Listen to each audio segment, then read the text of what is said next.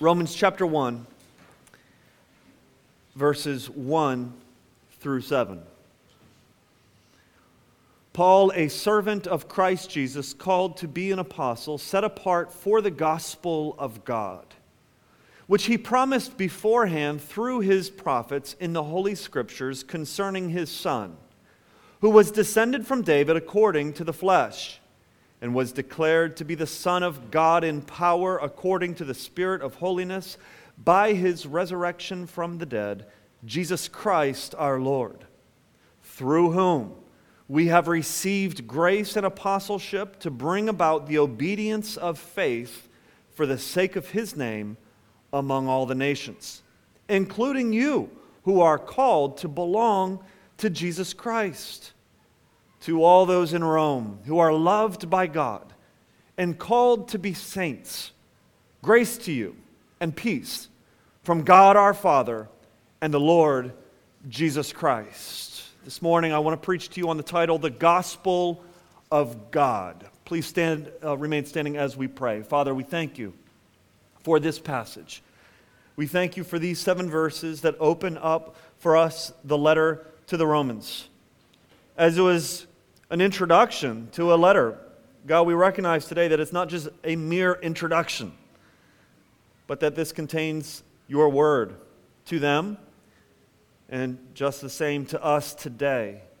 Father, I pray that you would help me as I preach, that I would preach your truth, not my own ideas. I pray that your people would have hearts that are open and receptive, that we would hear your word, that it would transform us and change us.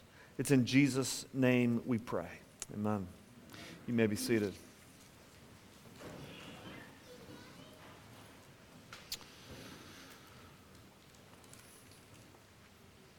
The best stories often involve a transformation of a hopeless character into something magnificent. Think of the stories that you grew up with. Cinderella, a servant transformed into a princess. Beauty and the Beast, a cursed beast restored as a young man. Princess and the Frog, from an amphibian to royalty. Now here's the story of all of us, from a sinner to a saint. There are 2 big themes in these first 7 verses of Romans that I want to draw out. The first one is the gospel, and the second one is that of what the gospel does for us, transform sinners into saints. Since the gospel has been fulfilled in Christ, we are transformed into a whole new people. Imagine with me, it is 55 AD, and you were born and raised in the great famous city of Rome. But for you, it's just old Rome. It's all you've ever known. You're supposed to live a luxury of pleasure, a life of luxury and a life of pleasure, but often fear is a better way to characterize what you feel about your life. The Caesars who rule your empire have a long history of murder and corruption. In your city, the bodies of the poor are, as one historian writes, easily sucked into the gravitational field of dishonor associated with outright slavery. The culture you grew up in is both brutal and hypersexualized. Becoming a man for you meant going down to the bathhouses as an adolescent youth and committing acts of sexual immorality with other adolescent youths. Slave boys and slave girls are sex objects, and they are required in your city to submit to their owners. Your city is a cruel zone of free access for anyone who has power to come and to engage in any and all perverted desire. Your city's seaside community boasts luxurious villas with heated pools, and there the rich come to indulge in their wildest desires. An entire structure exists for the worship of gods, and it's dedicated with all of these statues to earthly pleasures, where people come and participate in earthly pleasures. Idleness and pleasure seem to be your city's two core values. And religion, let's talk about the religion you grew up with. The cult religion of your city, Rome, is very different than cities or religions today. There is little to no morality attached to your religion. Approval from the gods doesn't consist of living some kind of moral life, but rather approval from the gods consists of accurate observance of each ritual, most of which, or many of which, include wicked vices. Each god requires an image, an altar, a statue, a temple. And this religion, this cult religion that you grew up with, is actually what binds your family together. It's what binds the people to their rulers and to their gods. This is the world that you grew up in. Oh, but now you're a Christian. Now you're part of this little church that feels so weak and so helpless and even so foolish to the world that you grew up in. Your friends don't understand it. Those that you grew up with are still going about their old business, living their old lives. They don't understand why you've given up worship of the gods. And you wonder, is Christianity really, is it really something? Is it real? Is Christianity really enough? Like, is there, in this faith that we're talking about, in this change, is there actual hope for my neighbor?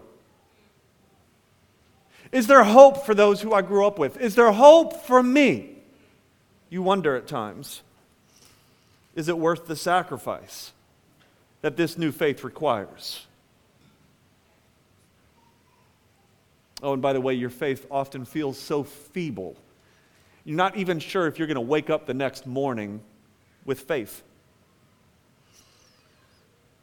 Now, is that just ancient Rome? I would argue that the same questions apply for us today. Oh yeah, today's sins might look different. But in no way do we live in a society that is better. You know, our society today hasn't trusted God's word, but just the opposite. They've trusted their feelings. Our society hasn't bowed its knee to God, but rather just the opposite. Our society has bowed to its desires. And so we wonder at times, is Christianity really enough? Is it real? Is it worth the sacrifice of my whole life? Is there hope for my neighbor? Hope for those who I grew up with? Is there hope for me in this world? And will my feeble faith even survive? Now, it's in this world that Paul, in verse 7, says, you are called to be saints. Called to be saints. How? Well, the answer is nothing less than the gospel of God. And you too are called to be saints in Baltimore. How? The answer is nothing less than the gospel of God. Like I said, we're beginning a series in the book of Romans. It's a letter, it's a long letter. Romans is famous for its length. It's about 7 times longer than the average letter written of its day. It's famous for its depth. You know, Romans can be endlessly mined for its theological gold. This is why, some pastors take years through Romans. I think I saw a Babylon Bee article. If you know Babylon Bee, it's like a spoof Christian news website, and it said Reformed pastor just finished 57 years in the book of Romans. John Piper, I think, took 8 years in Romans. Martin Lloyd-Jones took 12 years preaching through the book of Romans. And it's because every verse, every line of every verse is just like so rich. There is so much gold in it. Now, it's also then famous for its theology. And for that reason, sometimes people think of Romans as a difficult book. Not because it's obscure or confusing, but it has a lot of theology in it. There's a lot of logic in the book of Romans. That's why sometimes it's easier to walk through it slowly. But Romans is also famous for its simplicity and clarity, meaning it speaks to the lost. You don't have to be a theologian to read this book. You don't have to be a seminary student to get something out of this book. If this is your first time in church, first time reading the Bible, this book and this word today can bring you to salvation because it's God's word. This book was used by God to bring Martin Luther to salvation. It was used by God to bring Augustine to salvation. So many people who have been brought to salvation because of this book. And why is that? Well, it's because the book is really about the gospel. Theologians say that this book is simply Paul's treatise on the gospel. So for however long we spend in this book, what we're going to be doing is page after page, line after line, word after word, we're just going to be looking at the gospel message. The gospel. The gospel of God, as Paul calls it in verse 1. Now, in modern day letters, we start off a letter by saying, Dear John. We begin our letters through the name of the person that we're writing to, and then we end it with our own name, Love Joel, or usually it's Much Love Joel. That's the way I tag every one of my letters. Now, Paul tags every one of his letters in a little different way than we do today. It begins with the author, the writer, Paul. And then he goes on to describe himself. Paul, a great man of God, a genius, a writer, an author, an intellect, an intellectual. Now, that's not how he starts off his letters, is he? Does he? He starts off by saying, Paul, look how he describes himself, a servant of Christ Jesus. That word servant is the word doulos, which is often translated slave. It's a strong word, which means that Paul belongs body, soul, and spirit to Jesus Christ. Someone once said that the first duty of every soul is to find not its freedom, but its master. And I think that's true. What that's saying is that the first duty of your soul is to not try to figure out how to be free. But the question that you have to answer is, who is your master? Or what is your master? Because our souls all serve something. We're wired to serve. And so your soul may serve your desires. Your soul may serve your whims. Your soul may serve your flesh. Your soul may serve people-pleasing. Paul says his soul belongs to Jesus, a servant of Christ Jesus. And then he says, called to be an apostle. Everybody say apostle. Apostle is a big word in the New Testament, which basically says that he is marked out specifically by God to take a new revelation to God's people in a very unique sense that doesn't exist today. Meaning Paul is writing Romans. Well, why is it that we believe that this is God's word? It's because of that word right there. Because he's called to be an apostle. Meaning this is not his message. Yes, it is Paul's message in a sense. He is writing this, but it's God's message. God has given Paul this message to share to Romans and to us today. So therefore, this whole book is God's word. Called to be an apostle. Now, he goes on to explain that the gospel message is God's message. You see, I am convinced that we are dealing with here God's truth that we are to receive. Like, are Christians smarter than non-Christians? Or did Christians or the Christian tradition kind of come up with a better message than non-Christians? No. What we believe is that this is actually God's message. That this is actually God's truth. And our job is to receive it. To believe it. The gospel is from God. Look at verse 1. Let me read the whole verse again. It says, Paul, a servant of Christ Jesus, called to be an apostle, set apart for the gospel of God. Look at those words. The gospel of God. That word of means that the gospel belongs to God. It's his message. For example, if you were to say for Black History Month, you're going to read the works of Frederick Douglass. What are you saying? You're going to be reading the thoughts and the ideas and the writings that belong to who? Frederick Douglass.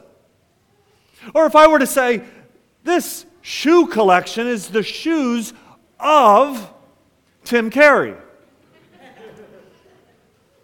That means that these shoes belong to who? Tim Carey. And so if Paul says, this is the gospel of God, then who owns the gospel? Who does the gospel belong to? The gospel is God's message. It's good news that comes from God himself. Now, Paul goes on in verse 2 to sort of prove this, if you would. He goes back 1,000 years, and he's basically saying, look, I didn't come up with this message. What I'm about to tell you isn't Paul's gospel. This isn't the Christian tradition. This isn't just something that Christians have come up with, or evangelicals, or Protestants, or whatever tagline you want to put on it. But what he's about to say is something that goes back thousands of years. About 1,000 years in his case. Look at verse 2. He says, which he promised beforehand through his prophets in the Holy Scriptures. So this whole 1,000-year period building up to Paul's ministry was a preparation phase, he's saying, for Jesus Christ. Meaning the Old Testament was about who? Come on, somebody. Jesus Christ. This gospel was promised beforehand. Isaiah, Jeremiah. Let's go back. Moses. Let's go back. Noah. Let's go all the way back to Adam. Meaning all of the Old Testament saints were living in this era, preparing the way for one who would come and hang on a cross and die for the sins of God's people. The gospel then is not some kind of plan B, like, oops, the Old Testament didn't work out, let's try a different route. But the gospel of Christ was God's plan A since Adam. It's God's message. The gospel is from God. And what's the gospel about? Well, is it merely about the forgiveness of sins for people? Is it merely about a new life that you can live, new commands? Is the gospel merely about you? And I would say, yes, the gospel involves a new life. The gospel involves the forgiveness of sins. And the gospel, thankfully, involves you. But the gospel is about God. And that's my second point. The gospel is from God, and the gospel is about God. Look at verse 3. He says, set apart for the gospel of God concerning His Son. Yeah. Now, in our immaturity, we want to be the center of attention. We kind of want that to say, set apart for the gospel of God concerning you. Because I want to be in the spotlight. I want to be at the center of attention. Like when I come home and all 4 of my kids are talking over each other, trying to talk to me. They want my attention, right? That's something that we crave, is to have the attention of the one that we love. And so I can understand that. But I would say that it's an immaturity in our faith to think that way about the gospel. Yeah. I remember as a child myself, this thought kind of dawned on me that Jesus Christ will always be at the center, not me. And that was kind of a hard truth for me. I got a little jealous about Jesus. I'm not kidding. But why is that? It's because we don't understand our sin.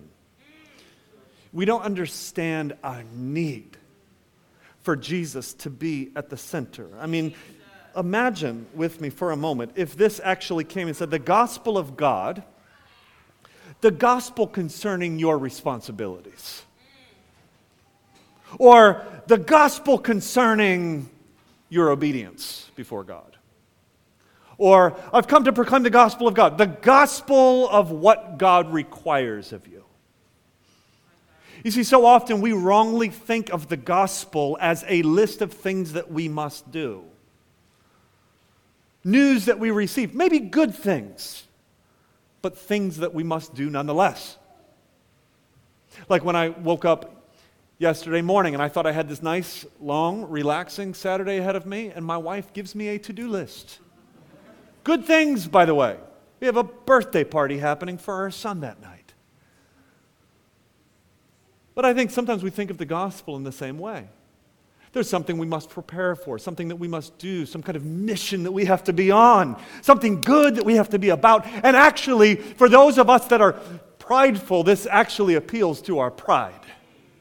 Don't tell me about what somebody did, tell me about what I can do.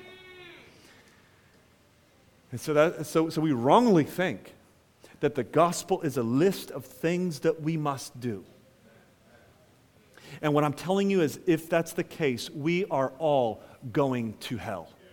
Because there is no work that you can do through which you would be saved. And if you are trusting in your works to be saved, you are on your way to hell. And I want you to see Christ this morning. I want you to be happy in the gospel this morning, because what we're talking about is something that Christ has done. It's good news. Yeah. Martin Lloyd-Jones, preaching through Romans, he said, we don't understand how good this good news actually is. Yeah. And why is that? It's because we don't understand how sinful we actually are. We don't actually understand how wonderful the Savior really is, and our inability to save ourselves. An old professor of mine used this as an analogy. He said, imagine a man with diabetes who went to the doctor, and the doctor said, okay, this is what you must do. You've got to drink 3 gallons of water a day. You need to eat 5 pounds of vegetables today and every day, and you need to run 8 miles every day. Now go ahead. About a week later, the man comes back and he says, I can't do it. I failed. And the doctor says, I knew you would fail. Well, why did you require it of me? The man asks. The doctor says, so that you would know that you need my help. Now take this pill. You see, the law comes to us and condemns us. The law of God comes to us and requires something of us that we cannot do. Like the old Saturday Night Live skit where the counselor just simply says, "Stop it. Stop it. Just stop your sin," the law says. Oh, go ahead and try that, church. Everybody, just for a moment, think of the one sin that you regularly are going back to and struggling with. Now, just stop. Please, stop it. Oh, do you understand now the need for grace? The law requires of us what we cannot do. It then leads us to this place where we say, I need a gospel, not about me, not about requirements, not about my obedience. I need a gospel concerning the Son. Who is the Son that he talks about here in verse 3? You see, as important as it is to know the content of the gospel, we must know the God of the gospel. The most important question any one of us faces is simply this: how can a sinner be made right before God? He says this gospel is concerning his Son, verse 3. Not just information, but it's about a person. Who was he? He goes on to introduce to us Jesus. He was descended from David according to the flesh. According to the flesh. Now that means in his humanity. Jesus is eternally God. He was there at the beginning with God. He was God. He is God. He spoke and all things came into existence. And there was a promise then made to David, King David in the Old Testament, that one through his actual seed would become the king, the Messiah, the Savior of the world. And so what Paul's saying is that God became flesh. This is referring to his humanity. He took on flesh, and he actually is part of the lineage of King David. Here Paul references Jesus' humanity. In his humanity, the Bible says that Jesus became weak. Well, what does that mean? He became weak. I saw someone say recently, this last week, they said gentleness is strength under control. Weakness is having no strength. The Bible says Jesus became weak. Yes, he was also gentle. But he gave up his strength, taking on the form of a servant, being obedient to death, even the death of the cross. On the cross, in his humanity, Jesus was mocked. He was made fun of by humans. He was beaten. He was bruised. He was crushed for our transgression. He who knew no sin became sin, so that in him we might become the righteousness of God. You see, the gospel has the cross at the very center of it. The blood of Christ will forever be our theme in glory. The gospel, however, doesn't end with Jesus' humanity or his death. Even though Jesus still today is in human form, he is not dead. This is Paul's next summary. Descended from David according to the flesh, he goes on, and was declared to be the Son of God in power according to the Spirit of holiness by his resurrection from the dead, Jesus Christ our Lord. What's he saying here? He's saying that at the resurrection of Christ, Jesus inaugurated a whole new era. No longer was Jesus weak. No longer is Jesus clothed in weakness. But now Jesus is clothed in power.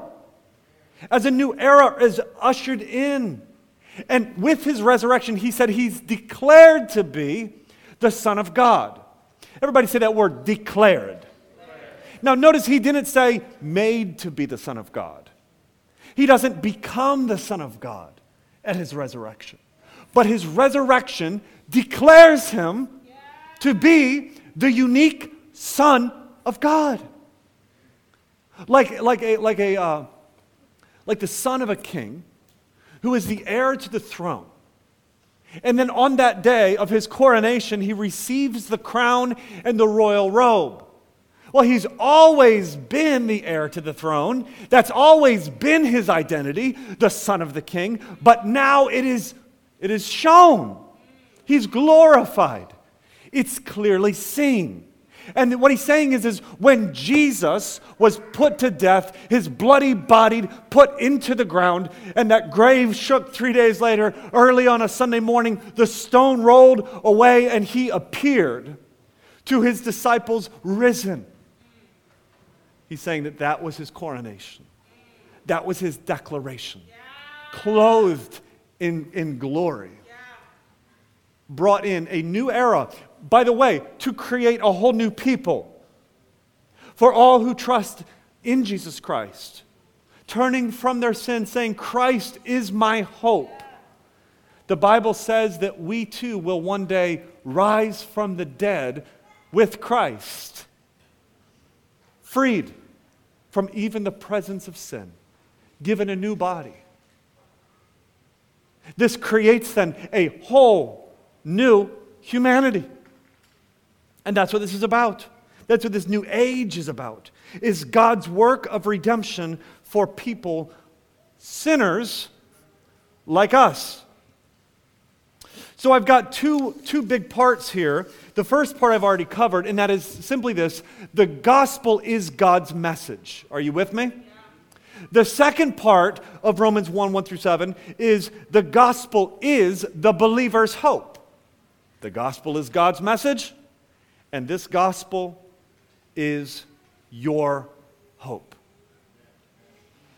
After 3 verses of summarizing the gospel message, in verse 5, Paul transitions back to the reason that he is an apostle. So look at verse 5 with me.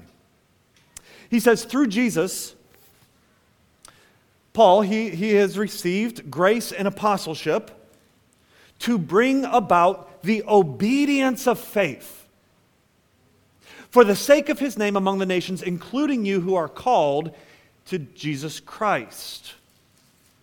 The obedience of faith. Well, is this a list of things that we must do? Certainly not. Because we're saved not by works of righteousness, Paul writes elsewhere, but by grace through faith. Well, what does he mean then by the obedience of faith? Most scholars believe that what this simply means is obedience, which consists of having faith. Meaning, the gospel message is not an option, but an order. The gospel message is not a preference, but a proclamation.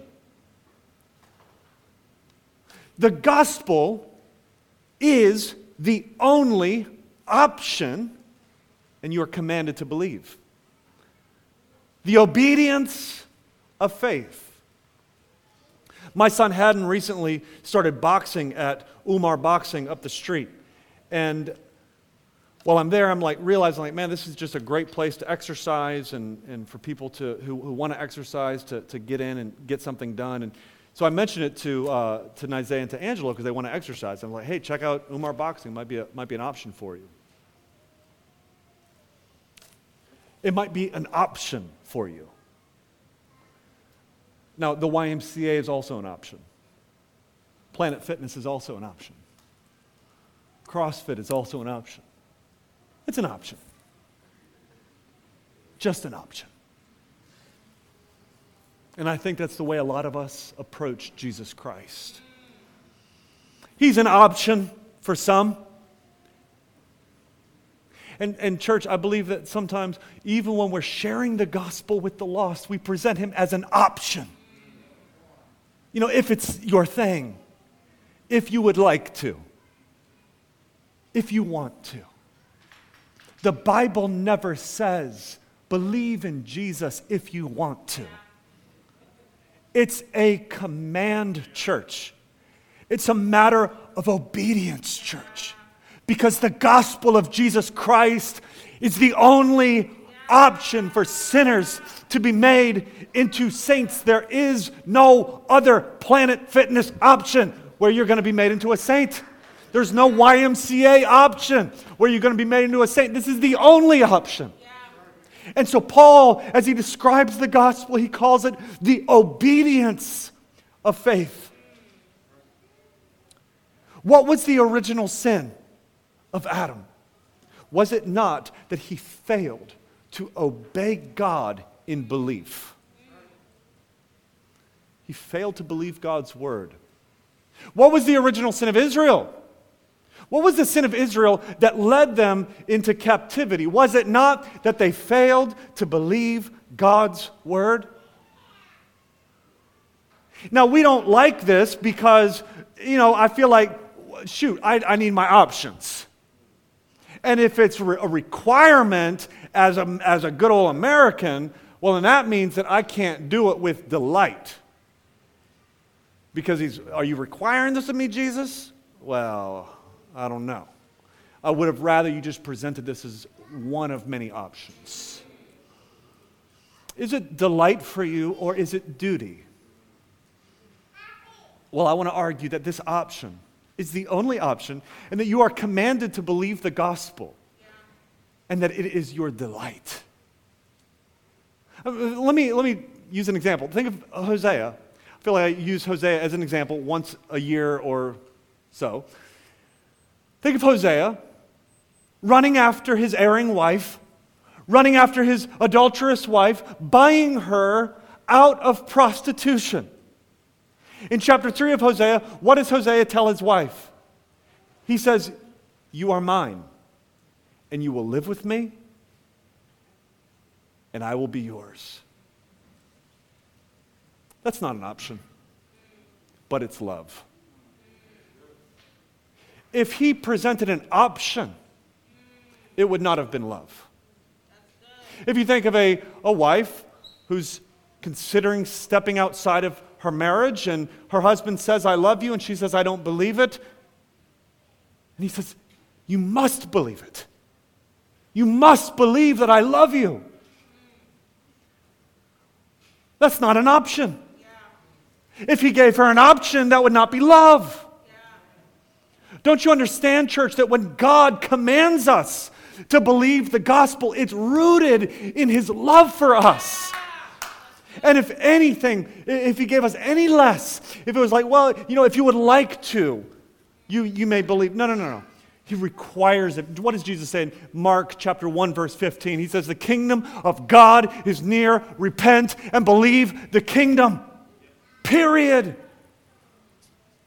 Church, obey the gospel. Believe the gospel. What is the message for scandalous Rome? What is the message for this sin-sick city in love with its own pride? What is the directive to the sinner? There is only one option, and that is this: you must believe the gospel. It is your only option.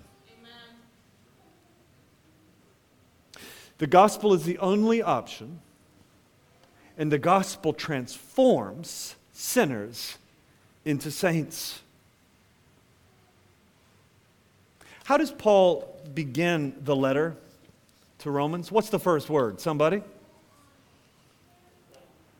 Anybody? Paul. I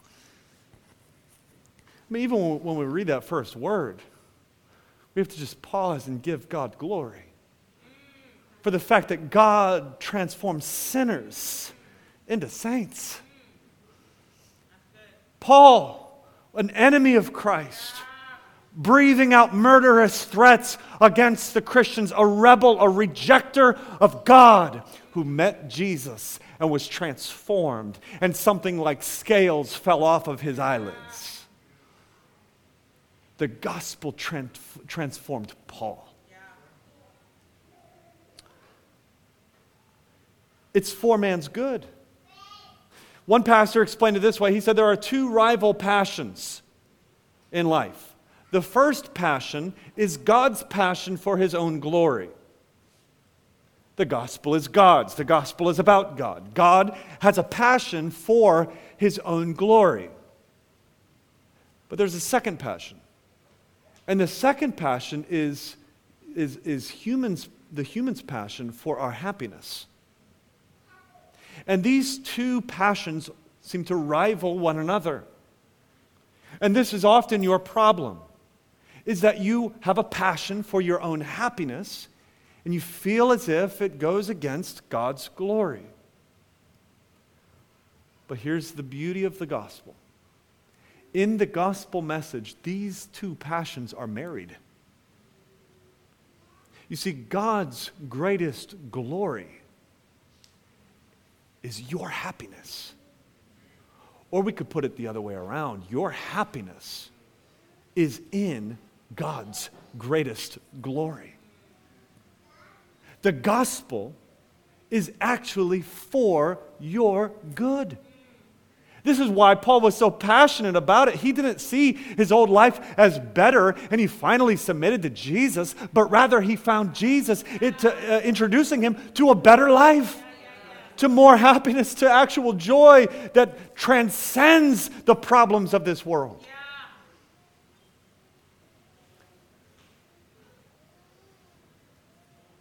Our brother Eric often says the gospel makes a man happy. Amen? C.S. Lewis put it this way. He said sometimes when Christ has allowed you to overcome an obvious sin or two in your life, you feel like, okay, I'm good enough. I had these 2 or 3 sins that I wanted to get over, and now I got over with them, and I hope that God will just leave me alone now.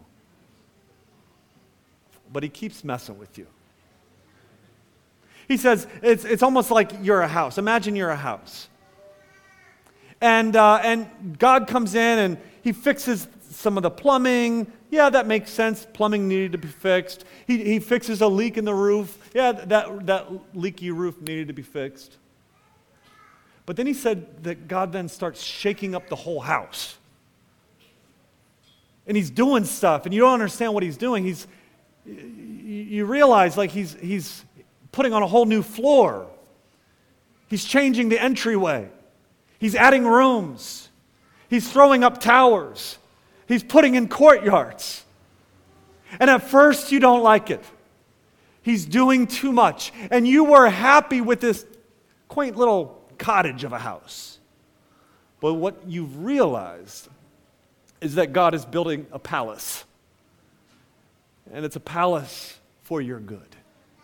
A better house, a better life. And it's a palace that God himself is going to dwell in. My point is this, is that the gospel is God's glory and your good. The gospel is God's pleasures and your happiness. This is why, church, Paul has the audacity to use the words then that he uses in verse 7. If you look at that verse again with me, he says, to all those in Rome who are loved by God, that's a big word, loved by God, look at this, called to be saints, grace and peace to you from God our Father and the Lord Jesus Christ. Loved by God. Called to be saints. Roman citizens, called to be saints, once marked by the passions of the flesh, once marked by the desires of the body, the rejection of God, slaves of the empire, loved by God, called to be saints by God. Oh, and are these saints just a few really good Christians?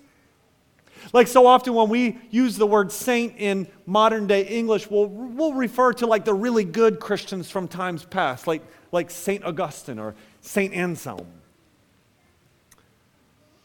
But Paul uses this word for all of the Christians in Rome. You're all saints. In the book of Daniel,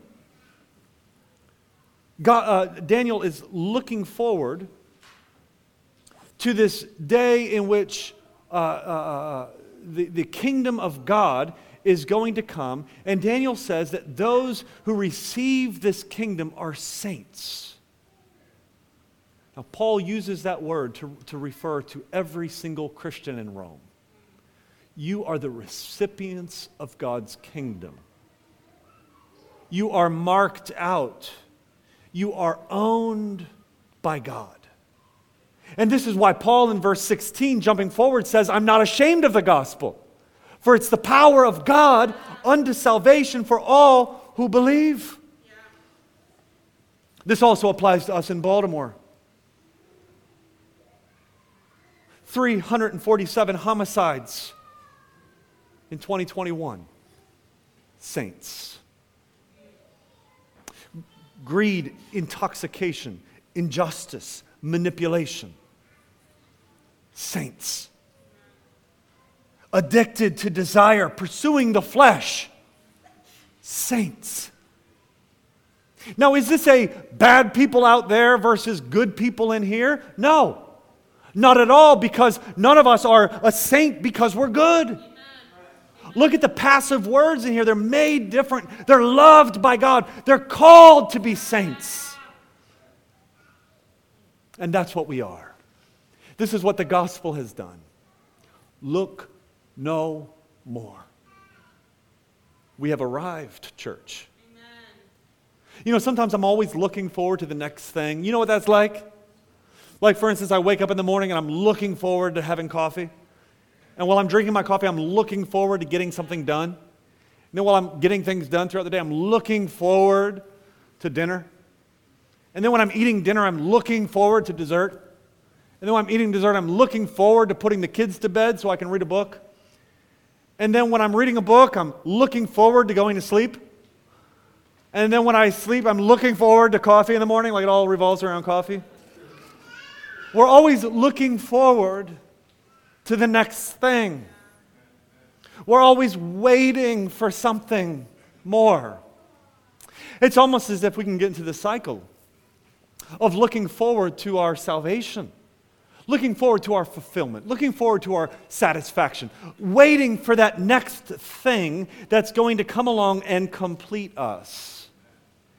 And then when our messiahs don't deliver, we turn to wicked vices. So I guess I want to close with this question. How can you be happy in all of the waiting of this life? Some of you may remember that day on March 5th, 2020, when we were together at a hospital in the waiting room while little baby Savannah Madden was having surgery, repairing a hole in her heart. And we were completely unsure how this surgery would go. But that night, as we sat in the waiting room with the family, we began to sing songs and we began to pray. Waiting. I use that merely as an example to say all of life is really a waiting room. Not sure of how things are going to go. Not really sure of what's next. How does a family sit in a waiting room? We sing. We pray. We look to God. You see, all through the Old Testament, they were looking for something more. They were waiting for something more. The Bible says that Abraham was looking for the city with foundations. The Bible says that Moses was looking for the reward. That Anna was looking for redemption in Jerusalem. That Simeon was looking for the Messiah to come to rescue God's people. And Romans chapter 1 through 7 comes along and says, look no more. The wait is over. Satisfaction has come. Completion has come. Fulfillment has come. Meaning I can sit in all of the waiting rooms of life because Jesus Christ, the Son of God, the seed of David, has come, has died for us, and has rose in power over the dead. And this is why the Revelation, or the angel in Revelation says, weep no more. Behold, the Lion of the tribe of Judah, the root of David, has conquered. Rome doesn't define you. Christ defines you. Rome doesn't own you. Christ owns you. Rome hasn't conquered you. Christ has conquered Rome. Believe, saints, in the Lord Jesus Christ, and you will be saved. Loved by God, called to be saints. Is that you? Is that you? Are you saved? Have you turned to Christ? Do you have the assurance that you are loved by God, set apart for Him, dedicated to His service? Well, then grace and peace, Paul says. Grace and peace in the middle of Baltimore City from God our Father and from our Lord Jesus Christ. Let's pray. Father, we thank you for the hope of the gospel. Father, as we study this book, I pray that you would drill in us this gospel message, that Jesus Christ is our hope, salvation by grace through faith. And I pray that every man, woman, and child in this room today will obey the gospel, that they will believe, that they will receive Christ, loved by you, called to be saints. May we be marked as a different people in Baltimore City. It's in Jesus' name we pray. Amen.